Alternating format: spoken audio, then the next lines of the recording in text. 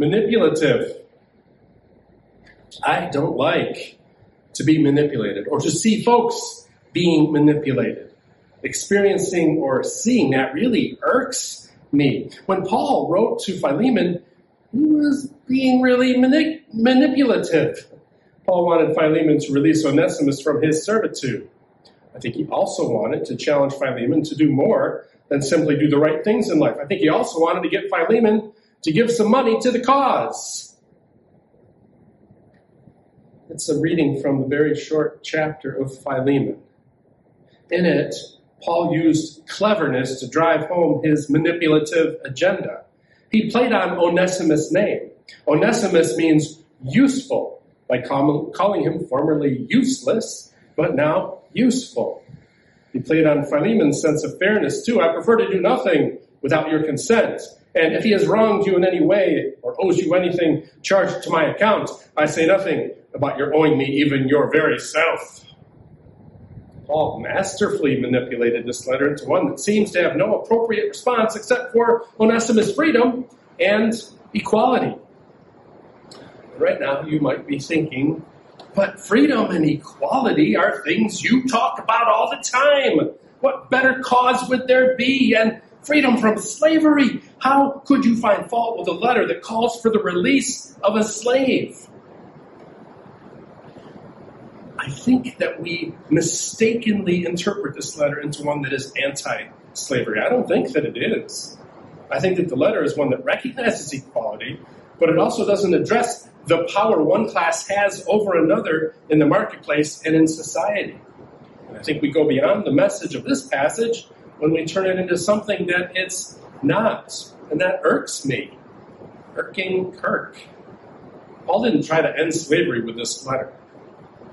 And the slavery present in Paul's time was nothing like the horrific chapter in the history of the United States where one group of people terrorized, stole, took away rights from, exploited, raped, tortured, and killed people because they thought that their skin color made them less than. Onesimus would have become a slave to Philemon over a debt, or perhaps as an apprentice. He may or may not have been treated well.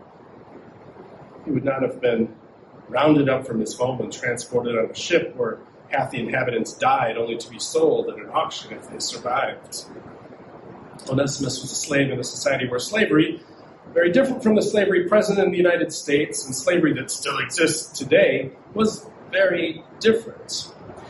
And this letter should not be used to support slavery, as it has been used in the past, or to support the abolition of slavery, as it has been and still is used.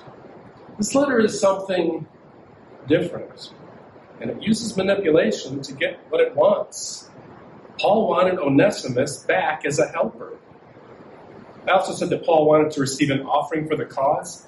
His language about, I say nothing about your owing me even your own self, and then the other bit just at the end of the reading, one thing more, prepare a guest for me. I'm hoping through your prayers to be restored to you. That's a coded message. When Paul came to town, he took a collection. He was coming soon, and Philemon should have been getting things ready for a good offering. So, Paul was being really manipulative in this letter, and it irks me. But can I find something good in the letter? If I look for the message underneath all of the manipulation? Yes, I can. If you're going to be an advocate, manipulation is not the method to use. If you're going to be an advocate, listening to the people you advocate for is the most important thing you can do. Nothing about us without us. We can be, and will continue to be, a vital community of faith. And as we continue to be the church, it is vitally important to stay away from manipulation and advocate for and with the outcast, the marginalized, and the forgotten. Protect the environment. From Psalm 24:1, care for the poor. From Matthew 25:35 and 36.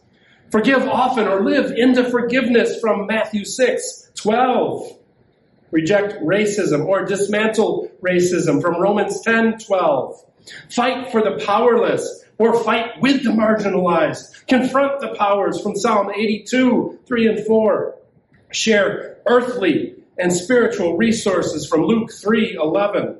Embrace diversity from Genesis 1:27. Love God from Luke 10:27. Enjoy this life from Philippians 4:4. Let's be the church. Our history and our identity. Amen.